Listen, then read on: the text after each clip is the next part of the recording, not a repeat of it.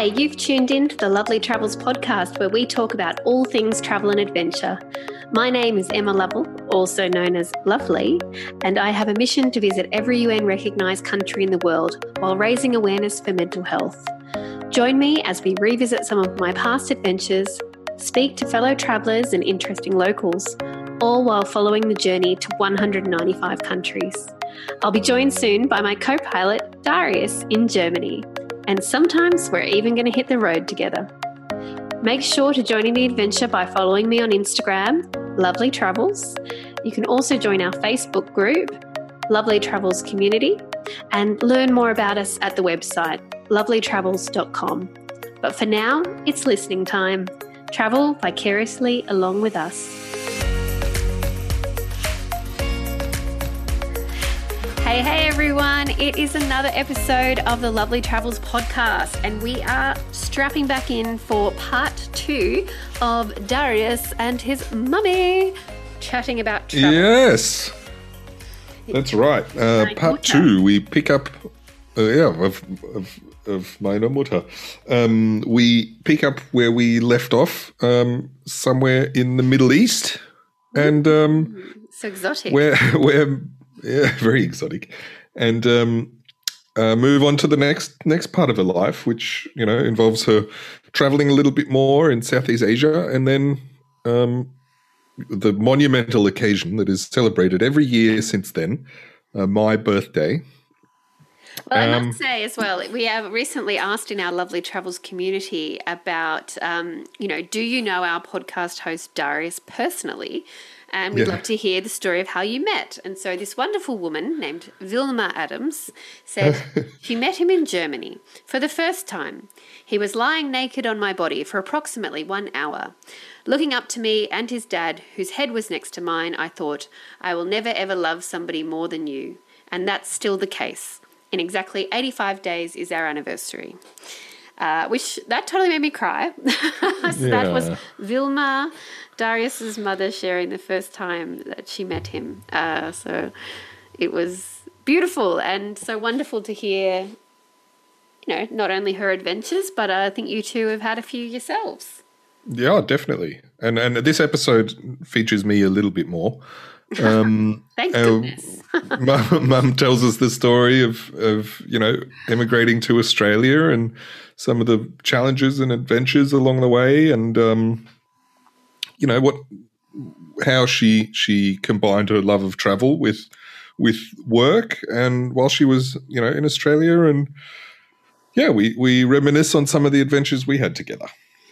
Yeah, were you in the first part, hurry up, get to the me bit? When did I get involved? Come on. I don't think so. And people will have listened by now. No, I think the stories are super exciting, and I just let Mum tell them how they happened. Yeah, she's ever entertaining, our dear Dinah Vilma. And come on, everybody, let's go listen to this one because, there's always an adventure when Vilma is involved. That's right. Hello and welcome back to the podcast, my dear mother. Hey, Darius. Hey, thanks for coming back. We've had some great feedback on the other episode, and it's a pleasure to be talking to you again. For those of you, just to catch everyone up. Last episode, we talked about your time, among other things, talked about some of your early travel experiences and the time you spent in Tehran and all the adventures you had there. So if you're listening and you haven't heard that, maybe you just want to click back an episode and listen to that first. Okay, So welcome back, everyone who clicked back an episode, and welcome back, Mum. Now,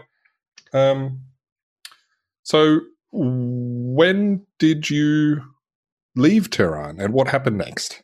So after 1.5 years being in Iran, the revolution started and the Shah had to flee the country. He fled to America, and I also felt the urge leaving Iran because it was not safe for Westerners. Yeah. So I was talking to clients of my freight forwarding company, and I said, I'm looking for a new job. And someone said, wow, we got a project in Saudi Arabia. Can you handle this? It's just for 3 months, and you will stay in Jeddah in a hotel. And once a week, you have to go to the job site. They were bringing pipelines from Germany to Saudi Arabia. And I had to do the payroll and making sure people have everything they need. And if there's any problem, I was the person to talk to. So the Shah fled to America, and I left the country and went to Saudi Arabia for 3 months, which was quite an adventure. I was able to go to Saudi Arabia because I was married. Right. You know, I was able to work, but everything was quite different, very Islamic, so to say. Yeah. People, you had to wear a burqa, and if you go outside, I was staying at the Hilton Hotel. Once a week, the women were allowed to go to the swimming pool when the curtains were drawn for all the other rooms.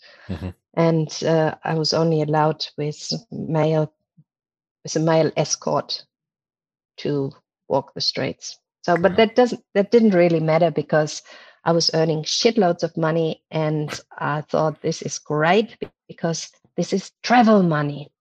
Right.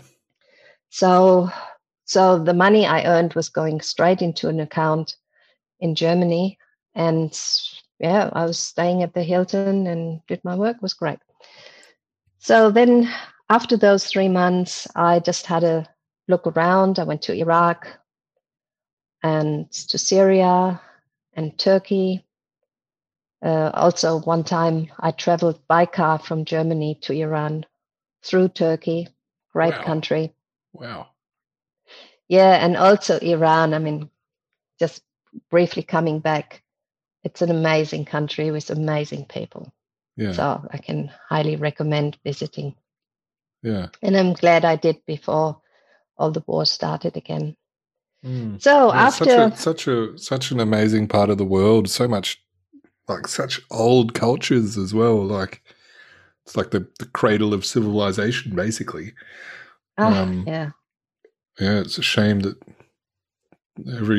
humans all over the world just have nothing better to do than kick each other's shit in. Yeah. No, and I'm so grateful that I had this opportunity to see those wonderful places. Yeah. Yeah. Anyway, after another 3 months of traveling, I went back to Germany. This was always my coming back point. My parents and the rest of my family was in Neuss. Did your parents believe that you were the places you said you were, or were they still a little bit unsure? Actually, when I got married to Mr. Rothkötter, my father took me aside and he said, Wilma, I got one question. Please answer honestly. Did you actually go to Paris? And I said, yes, Dad. And I'm not pregnant, as you know. So they started to believe me. Right. Also, with the technology, it's not like today where we can do FaceTime and, be in each other's houses and places and lives all the time. And if we want to, I would ring my parents once a month. It's very expensive. And I would say, hey, Mom, how are you going? Yeah, I'm good. And you? Yeah, I'm good. How is Dad? Yeah, he's fine. Okay, have a nice weekend. That was basically it. Yeah. Just to give a sign of life, Yeah. But I had a few visits home, and of course, then you do the talking. But it was so abstract for my parents; they couldn't really, fathom what I was doing. Yeah. So anyway, so back to Germany. And then I worked in Germany for a year with a German freight forwarding company. And one time I got a phone call and there was my husband, which I forgot I had. And he said, what are you doing in 3 weeks on Wednesday morning, 9:00? And I said, I'm working, but why? I can take some time off. Yeah. And he said, can we get divorced? And I said, yeah, sure. So after after something like 1.5 years, I met him in front of the court and say, what are you doing now? And what are you doing? And so we exchanged, went into the courtroom, sat at one table, and the judge said, no. This is Rotkötter against Rotkötter. You have to sit on at different tables. So I was sitting away from him, but facing him. Yeah. On the right-hand side was the judge. And I said, Bernhard, after this, we go for lunch? And he said, yeah, sure. So the judge just looked at us and he said, yeah, well, do you have any problems with children? No, we don't have children. Are there any money issues you want to solve? No, we're all fine. So are you sure you want to get divorced? Yeah. Yeah, just do it. We're going for lunch. So anyway, I said, okay, you're divorced. He said, I've never seen anything like this. Okay, you're divorced. And then Bernhard and I, we went for lunch and had a bottle of wine. And this is the last I saw of him. How funny. Yeah. Yeah. Quite unusual story, but why not? Why not? Yeah. So while in Germany, I was looking for a new job. And as you know, the weather in Germany is not the best, at least not in my eyes. What are you talking about? And I got nothing. Did I mention the weather? No. So there was a Hamburg-based company, and they asked me to come for an interview and offered me a job in London. So I went to London, had a bit of a look around, but didn't really suit me. But I thought, okay, it would be great to really learn how to speak English and be in an English-speaking country. And I had to give my response on a certain day. And early in the morning, before working hours, this woman from that German company rings me up and she says, you said you want to be somewhere warm. Would you like to go to Hong Kong? And I said, yeah, that sounds better. Yeah. Okay, we book a flight for you. And tonight you're having dinner with the managing director for the Far East. So after dinner, I had a job. And then I had to, because I was doing personal effects and removals, this was my new position in Hong Kong. I had to be for a few months in Switzerland at their head office and learn how they handle all of this. Sure. Yeah, and then I went to Hong Kong and I worked there for 2.5 years. Amazing. Yeah, and after those, yeah. Hang on. What? Just more context. What year did you go to Hong Kong? Yeah, this was 1980. 1980. So I was 1980. I was 23 years old. Mm-hmm. So I arrived in Hong Kong, and again, totally overwhelming. Yeah. My office was on Hong Kong Island, and very challenging, completely different challenging again. And unfortunately, the manager for Middle East didn't tell the manager in Hong Kong that he employed a woman for the job.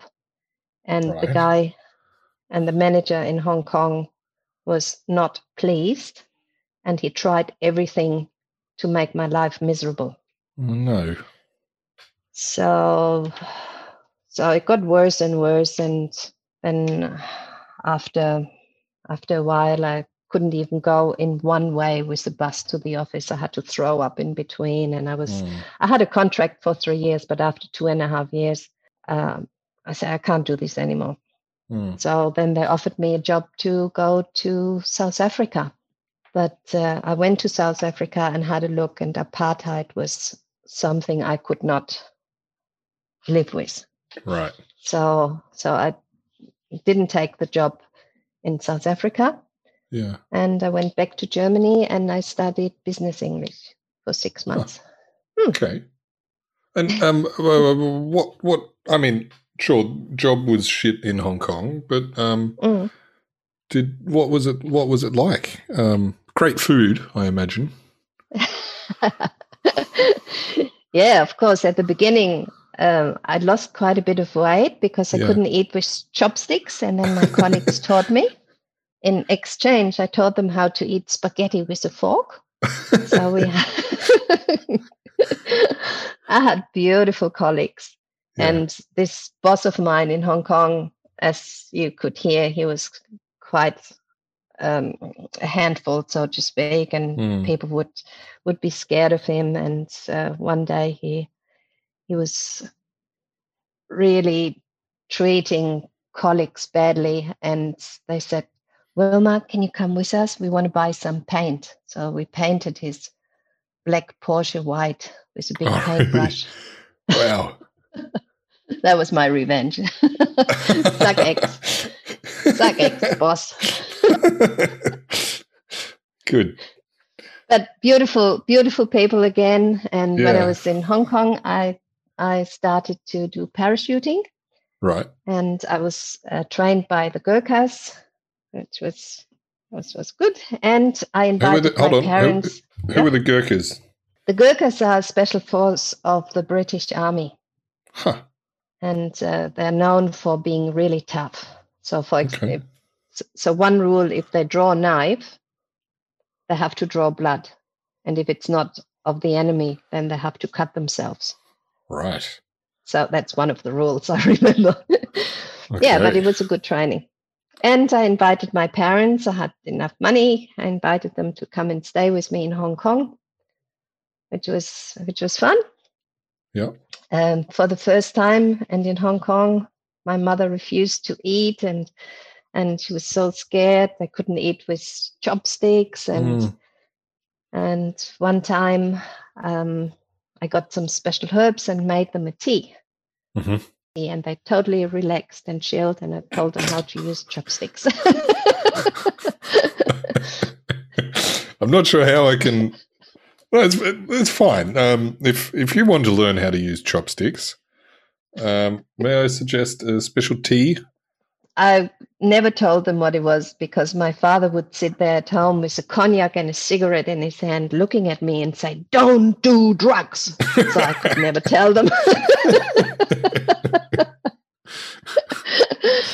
But also, when my parents came to visit me in Hong Kong, I also booked a flight to Bali, and we had 2 beautiful weeks in Bali.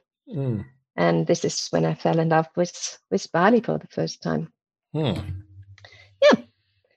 So after Hong Kong, 6 months going back to school, and got a new certificate, and then I also found a new job, and this time in Indonesia, in Jakarta. Oh wow! Yeah, I was working for an English interior design company, and they asked me to buy stuff in Indonesia, like batiks and timber work, and things you can use to make your home pretty with. They would import Indonesian furniture and interior stuff, and you went around and bought it. Is that right? Yes. I was traveling. Okay.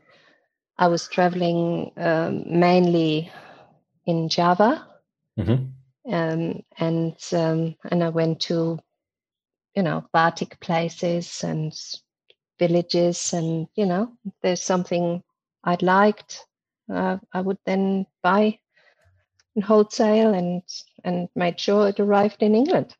Wow. Yeah, so I traveled quite extensively in Indonesia, and my backyard, like for Australians, it's Bali, but it was even more for me. Yeah. So I would go for a long weekend to Bali and explore there. It's always party time even then, but very, very different to what Bali, especially the touristy places, what they are now. It was very different. Yeah. And again, I met beautiful people. Most of the time, I just had a little backpack and arrived and looked around. Oh, I stay here, or hitchhiking, and yeah, only good experiences. Wonderful. Wow. So that gig lasted around 1.5 years, and my company didn't get a work permit, or didn't achieve to get a work permit for me. So again, I was on a tourist visa and doing my work in Indonesia. And one day I got a phone call, and someone, I don't know who it was, said, "You better leave the country. You are in trouble." Okay. So I did. Next day. Wow. Because I knew what it meant to be in trouble in Indonesia. It's either extremely expensive. Yeah. Yeah. Or they don't muck around there. No, definitely not. Yeah, so then I left Indonesia. And it took me quite a long time until I had the guts to go back to Indonesia, because I didn't know whether I was on any kind of blacklist. True. Yeah. Warning to others, don't work without a work permit. Yeah. Yeah. It's a lot harder these days to get by without, for years without a work permit. Oh yeah, it wasn't for you. It was like over a year. Yeah. So every 3 months you flew out to Singapore and back. No big deal. Yeah, but don't get caught. Not a good idea. That's might be the theme of today's episode. Don't get caught. Oh, I forgot to say something about Hong Kong. So when I was in Hong Kong, I was working for a shipping company, and we were also shipping, freight forwarding and shipping. So we also had a lot of cargo to go on planes. So this was then a privilege to call the airlines and say, "Do you have a seat available somewhere, going to somewhere, somehow, somewhere?" Right. And they said, "Yeah, just come to the airport." So you would ring all the airlines when you had a weekend and arrive at the airport, and then see just before closing the gate whether they had a seat, but you never knew where you're going. Well, like a standby. Standby, absolutely standby. But you register with all the different airlines. So I didn't know whether I would end up in the Philippines, in Korea, in Taiwan, in China, or in Indonesia. Wow. Yeah, so that was quite exciting as well. Yeah. What were some of the places you visited doing that sort of traveling? Philippines was definitely one. So you get out of the plane, go to the bus terminal, and you see which bus is leaving first. Right. So you have your hand luggage, you get on the bus and you talk to people, and they say, "Yeah, there's a nice beach," or they have a backpackers, or whatever. Yeah. And then you tell the bus driver with your newly acquired knowledge where you want to get out of the bus, and then explore. So cool. Look, Darius, I don't know. It sounds so weird now with the technology, and you have an app for this and an app for that. I just had people to talk to. Yeah. And one of the worst things happened in the Philippines. Of course, I had only one pair of shoes. I left it at the beach while I was going for a swim, came back, no more shoes. So. Right. Other than that, I had good experiences. And then did you have to fly standby back as well? How did that work? Yeah. That must have been... It always worked? It always worked. And also, you would go where, of course, you check when the planes get back. And I had to be back latest Monday lunchtime. Right. But preferable Monday morning.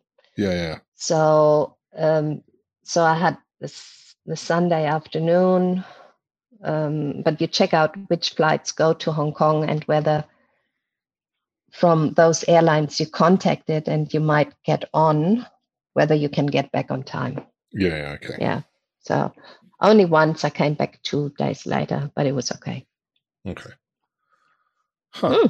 So you explored a lot of Southeast Asia that way? Oh, absolutely. Yeah. South Korea, Taiwan. Taiwan and China was very, very difficult to travel because everything is written in Chinese and not many people could speak English. So that was a bit nervy.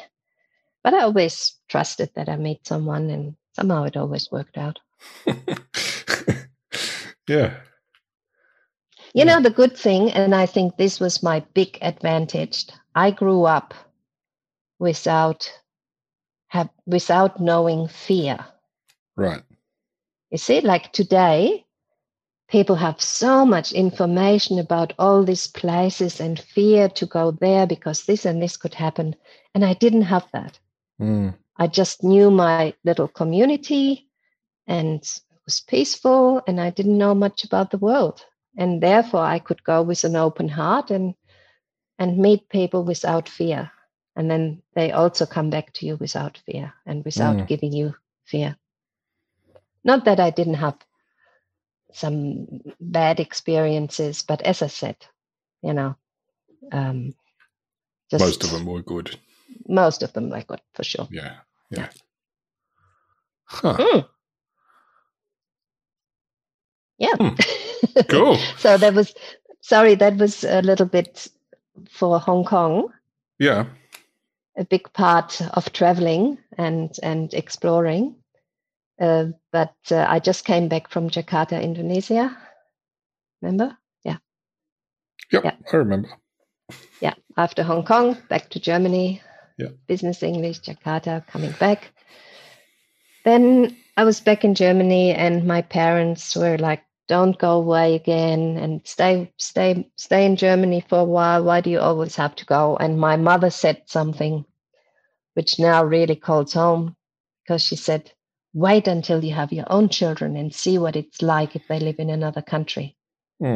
This is what I call karma.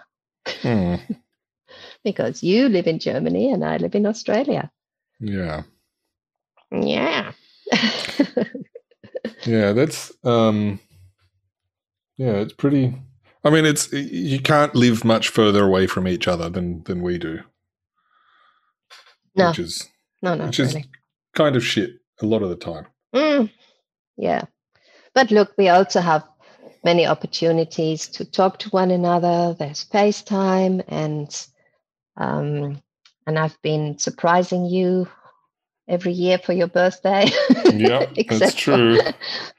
Not last year, but maybe this year. Who knows? Dun, dun, dun. Yeah, it would be great. Yeah, let's see how everything goes. Yeah. So.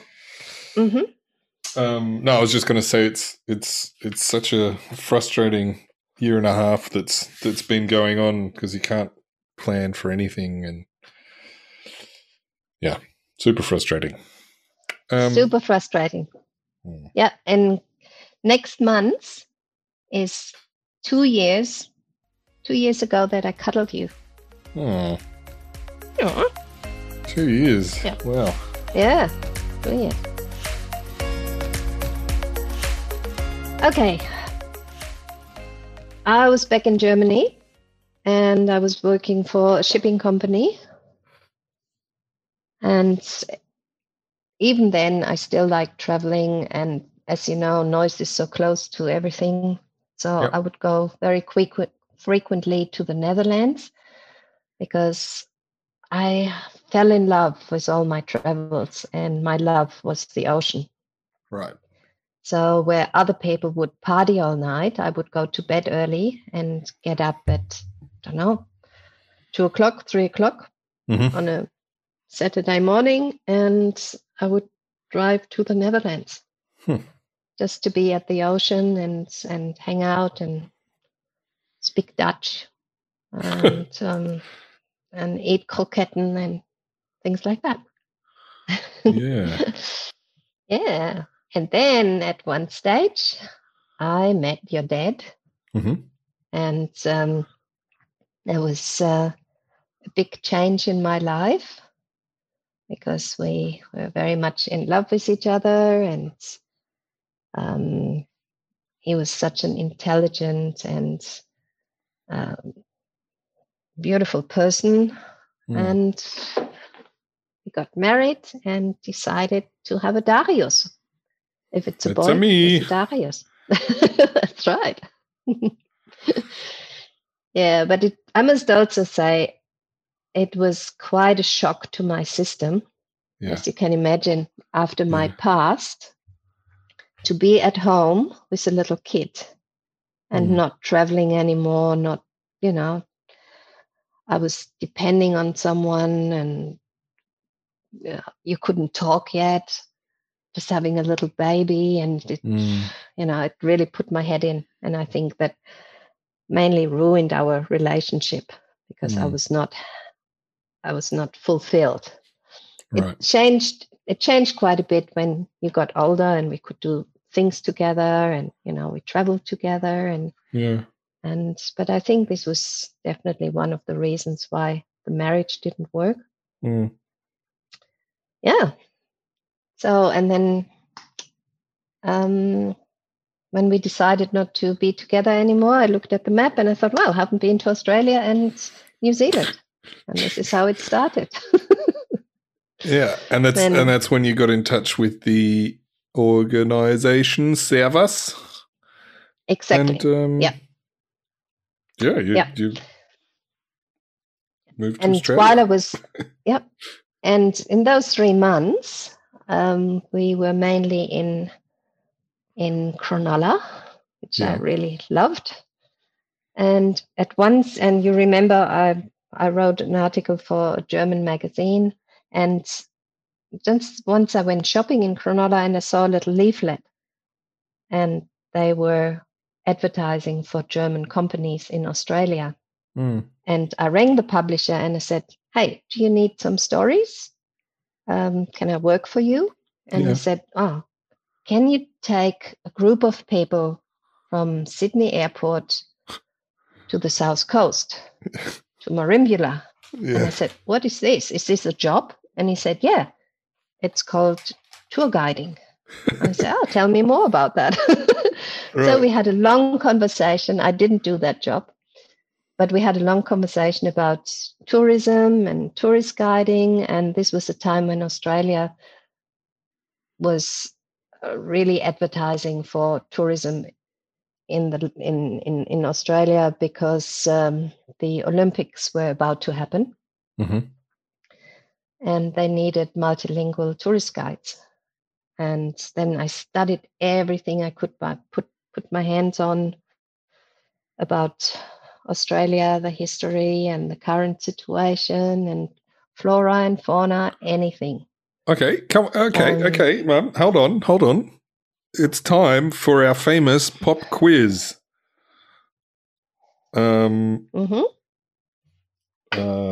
It's such a pop quiz that I don't actually have any questions, but how about you just tell me some of your favorite Australia facts from your time tour guiding?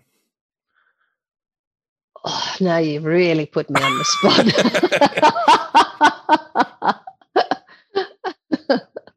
I can't. What year was Australia founded? Somewhere. Come on. What do you mean somewhere? Come on. Well, no, it's very early in the morning. Wait, I'm not into tourist. No, I don't want the time. Mode. I want the year. 17-something, 87. 17-something. Well, it was a trick question because I asked you when it was founded. Oh. And not when. I don't know. Look, we tried. We were not very prepared. Any facts? How about 17 1787. 17. I think that's wrong. I think it's 1788. Yeah. Oh yeah, 88. Oh yeah, they left 1787. The first fleet left England at 1780. That's there we go. There we go. I knew there was a fact in there somewhere. Okay. How long did you do the tour guiding for? Oh no, first after those initial 3 months in Australia and New Zealand, I went back to Germany and with you, of course. Yep. And in those coming 1.5 years, you went to kindergarten, and we were staying with my sister and my brother-in-law, you might remember. Mm-hmm. And then we got divorced officially. And before you turned 6, we went back to Australia. Right. So you could start school in Australia. Then at the beginning, I didn't get away with just a visitor visa. In the first 3 months, I met someone I had a de facto relationship with, and so I could apply for work permit. But the first year, I was doing just any odd job while I was studying tourism. Yep. So I was cleaning houses. I worked with a real estate company. I gave German lessons to students, anything I could make money with, working in a beach kiosk, all of this until I had my work permit. Yeah, shout out to the, what was it called? The Top Shop? Yes, the Top Shop. Top Shop in Cronulla on the top of, what was the street called? Not Allura. Allura? No, was it not Allura? No, Allura was... Oh, maybe it was in this area. And you know that I lost the job? Oh, really? Because, yeah. My boss came every second day with new groceries. So they were selling hamburgers or just a beach kiosk shop. Yeah. And I was doing my German thing and organizing everything. And, it was quite exciting. And then one day he said, come on, let's smoke a joint. And I said, no, I'm working. I can't do this. I can't smoke a joint and serve customers. Yeah. And he said, okay, you're out. Oh, I lost my job. Yeah. I could write this in my resume. I found a picture of it. Oh, okay. Yeah, it was Top Shop, Mitchell Road. Mitchell Road, yeah, at the corner. Yeah. Mitchell I was also working at the beach kiosk on weekends down at Ganamata Park. Yep. Yep. Yeah, and then once I got my work permit, I did a test with the Australian Tourism Board. Mm-hmm. So I was a certified tourist guide, and then I started working. Wow. And again, I had so many beautiful people in my life who helped me with looking after you. People you could stay with while I was away. And I had a bit of a bad conscience about this. And because of leaving you, but we had a talk much later, a few years ago. I don't know whether you remember. And I said, how did you feel when I left you with your friend's family? And he said, it was great because I was always looking forward to seeing you again. Oh, yeah. Yeah. So, and also when you were in Germany every year for 2 months, then this was the time when I was working back to back and made most of my money. So I could be at home often when you were there. Yeah,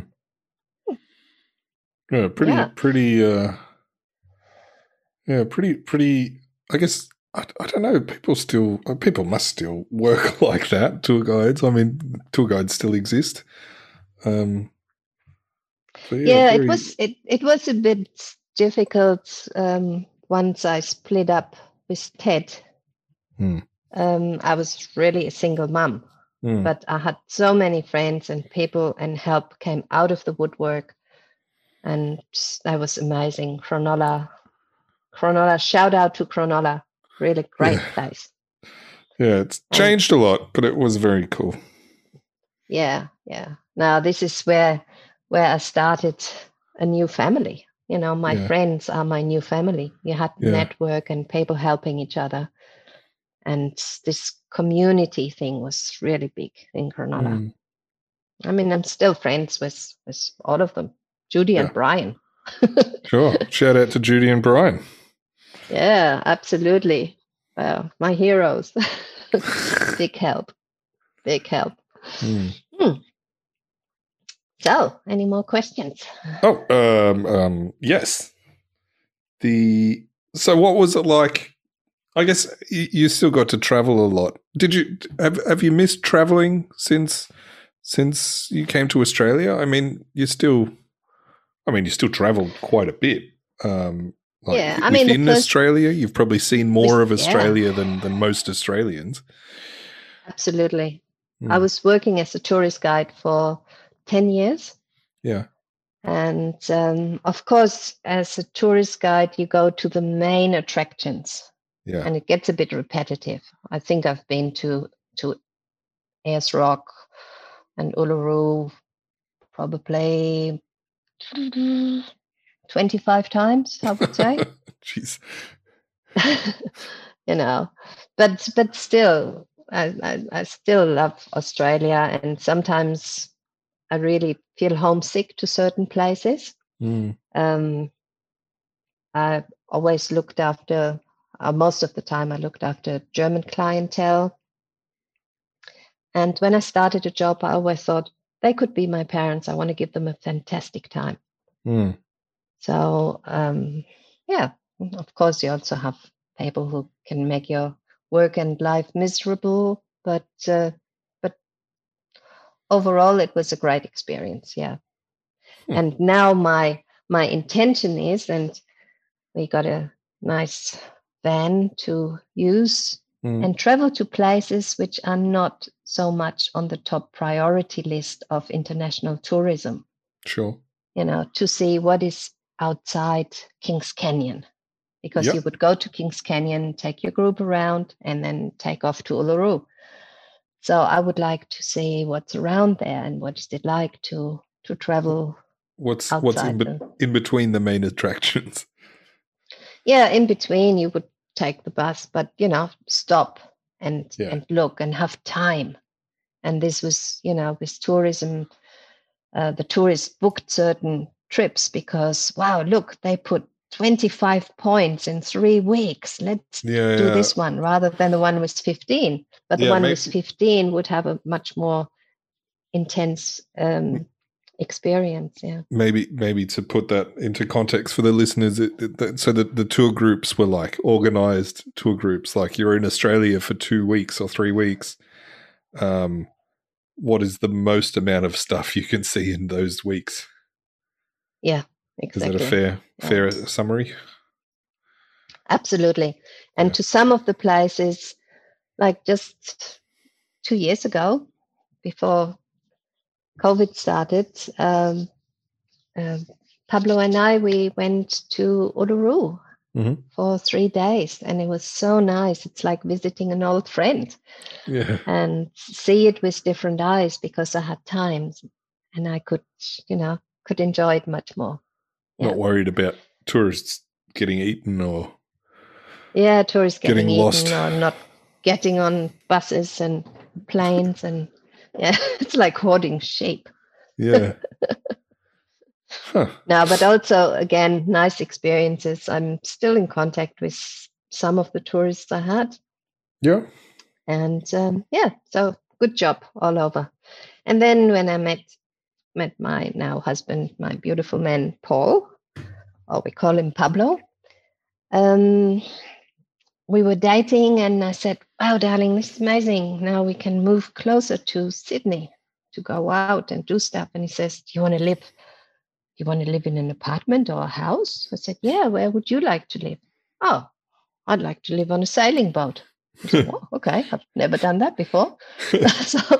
So we bought a sailing boat, which we had for 8 years.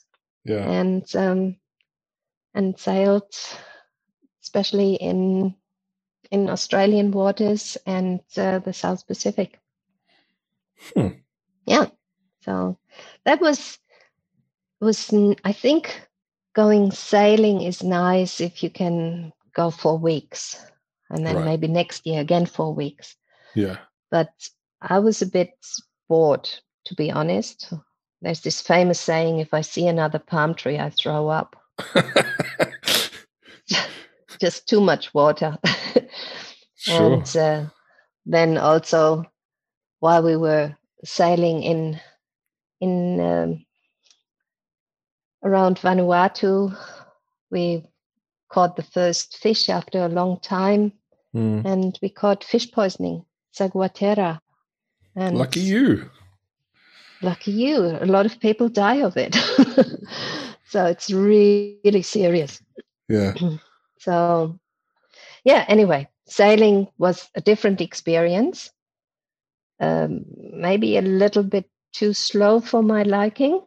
Sure. But, and I'm not really good on sea, on my tummy doesn't really like it all the time. But you did it for 8 years. It must have been absolutely terrible. Yeah, it was not 8 years constantly. In between, we had places. We rented places in Sydney. Yeah. When Pablo was doing jobs, and in the meantime, I studied to become a relationship and sexuality coach. But it was a bit hard. Yeah. Who would have thought? Who would have thought? No more shipping, no more tourism.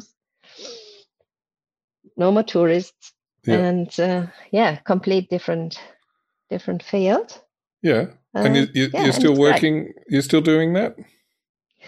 Yes, especially in COVID times, when people had to work from home, a lot of issues came up. Yeah, and they wanted to talk to someone. It's still cheaper to go to a coach than paying for a funeral, because you just killed your partner. True. Good advice. Yeah, it's not, and it's just nice to help people with managing their relationships and their sexuality, because especially coming from Europe or Germany, where, for example, nudity, just, when people in Australia say, I've never seen my parents naked, I hardly see them dressed, So it's, I have to ring up and say, come on, wear some clothes. I bring some friends over. All right. Then. Yeah. And and I found that in Australia, there's so much guilt and shame about sexuality, and it's nice to bring it more out in the open. What about, tell me about your favorite time traveling with me? Bruges. Yeah, that was pretty fun. That was very fun. Yeah. So we went to Bruges in the Netherlands. Sorry, not in the Netherlands, in Belgium. Yep. Wow, a whole bunch of Belgians and a whole bunch of Dutch people just got really angry at me. And what I guess the funny story is about the I have a magnet of it's a cheap tacky tourist magnet of houses in Bruges, and next to them on this magnet is a giant chimpanzee, and we were in the tourist shop and we saw this magnet, and I went up to the lady minding the shop, or the owner or whatever, and I'm like, sorry, what? Why is there a chimpanzee on the magnet? She looks at me and she goes, "It's a joke." Like, dead serious. And it was like, oh, of course it is. It's a great magnet. It's a joke. Yeah, I remember that scene so vividly. Yeah, and actually, remember, Darius, we went to Bruges because we were trying to follow the steps of the movie in Bruges. Yep, Colin Farrell and the other guy. Brendan Gleeson. That's him. And Ralph Finn. Don't know him. Yeah. Yeah, so so that was a great trip. But when you were younger, the first time when we went to Australia on our trip, I went via California, and we went not to Disney World, but to Disneyland. Right. And spent 3 days at Disneyland. And you were 4.5. Yeah. That's really too young for those theme parks. I had a ball. Yeah. And I remember, taking photos with Mickey. I have a bit of a, how do you say that? A bit of a crush on Mickey. It's a borderline obsession. It all started when I was a kid, and I wanted Mickey Mouse, and I fell in love with the Mickey Mouse, and that's it. Yeah. I think we also had a really good time in London when we went there a few years ago. In London. Oh, that was cool. So much fun. Yeah. We saw the Queen. She drove past us, like half a meter away from us. Yes. And great time. The Fawlty Towers dinner. Oh, yeah. So also special. Very, very strange, but kind of special.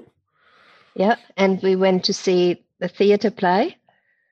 The Book of Mormon. The Book of Mormon. Yep. That's right. Which was great. That was a great weekend. Yeah. But I also remember us traveling to the South Coast, to Pretty Beach. Our first contact with nature, really, in Australia. Yeah.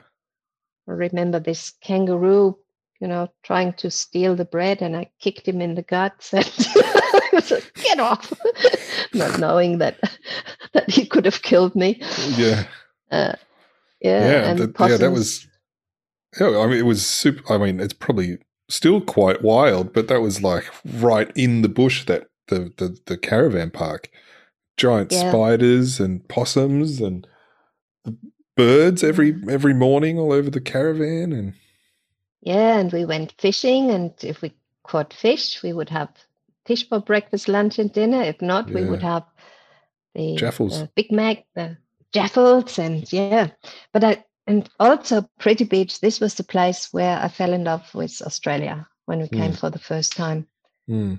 I remember sitting at the cliffs near Pretty Beach, and I thought, this is where I want to be. This is where I want to live. Yeah, very magic.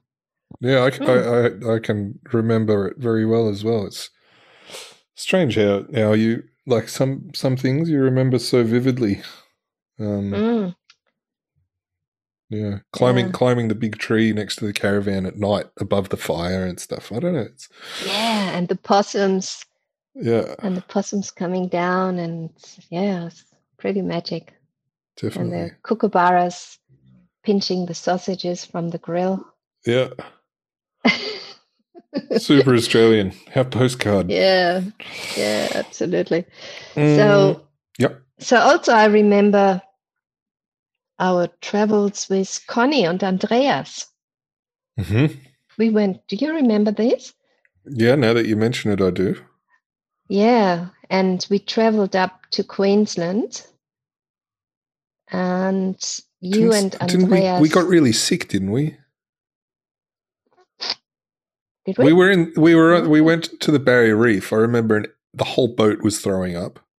Oh, no. Andreas, he was sick as a dog. You were fine. I was fine? You were fine. Okay. Yeah, Andreas was sick as a dog. Yeah.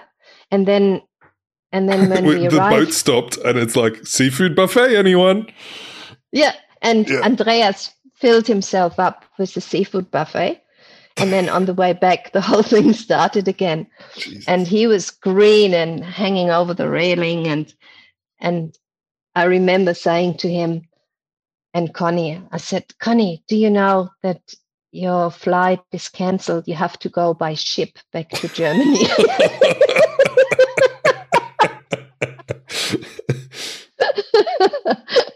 Yeah, didn't go down too well with Andreas.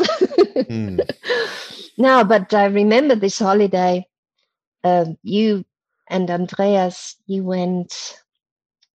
What do you call this when you fall out of?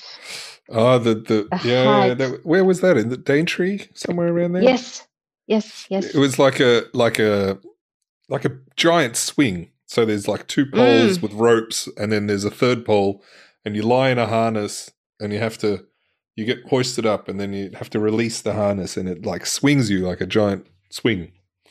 Yeah. Yep. And I remember you came to our table and said, "Mom, I need $100. What? Don't ask questions. Give me the $100." Yeah. And I really handed them over, not too happy, but it really changed you. Yeah. I remember that you got so much self-confidence after that. I had to pull the release thing up there. Yes. Yeah. Yes. Yeah, that's absolutely character building. To conquer your fear. Yep. So holidays together. And we went holidays together diving in Micronesia. Yeah, I almost forgot about that one. That was a special one. Yeah. Yeah, very good. Chuk, aka Truck Lagoon. Probably one of the best places to go wreck diving in the world. And we were there for 2 weeks. That was wild. Yeah. Really good. Yeah. If you could only give one travel tip, what would it be? Learn some basics in the language. It helps to open the ears and the heart. That was very nicely said, Mum. And thank you so much for being on the podcast. And sharing your sharing just the broad strokes of your many travels and adventures that you had, and continue to have. I'm sure we can get you on again to deep dive any of these places. Or, I mean, if we just spent some time thinking about it, we've probably missed out on a whole bunch of places as well. Yeah, it's interesting. When I was listening to a podcast or to your first podcast with Emma and you, and Emma said, I visited so many, and the number I forgot now, that many countries in the world. I thought, how many countries have I visited? Yeah. And I never counted before, and I did the other day, and I came to 63. Wow. Without even trying.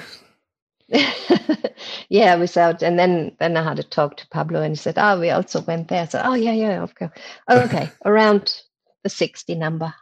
Yeah, fantastic. So thank you for being on the show. Can't wait to see you again and give you a hug. Yes, me too.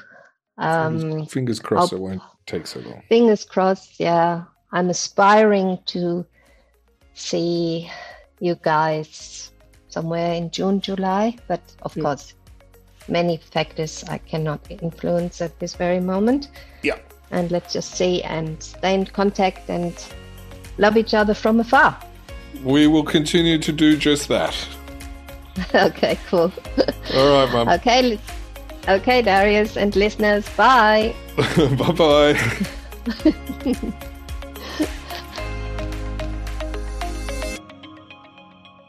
Thanks for listening, everyone. I hope you enjoyed this episode as much as I did. Already looking forward to the next one.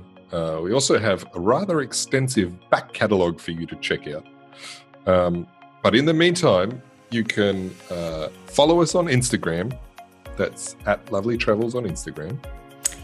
Or you can come and check us out on Facebook, Lovely Travels. That's LOVELLY. Or we would love for you to join our Facebook community with more than 500 members talking all things travel and adventure. That's the Lovely Travels community. You can also visit our website, which is lovelytravels.com.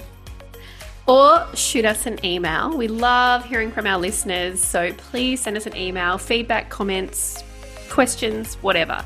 info@lovelytravels.com. And you can listen, review, subscribe, like, share, and promote our podcast in any shape, way, or form. We are on Spotify, iTunes, the internet, Google Podcasts, everywhere where you get podcasts, you will find us. All good podcasting locations. So That's tune in right. next time, guys. Thank you so much for listening. We'll see you then. Thank you. Bye-bye. Bye.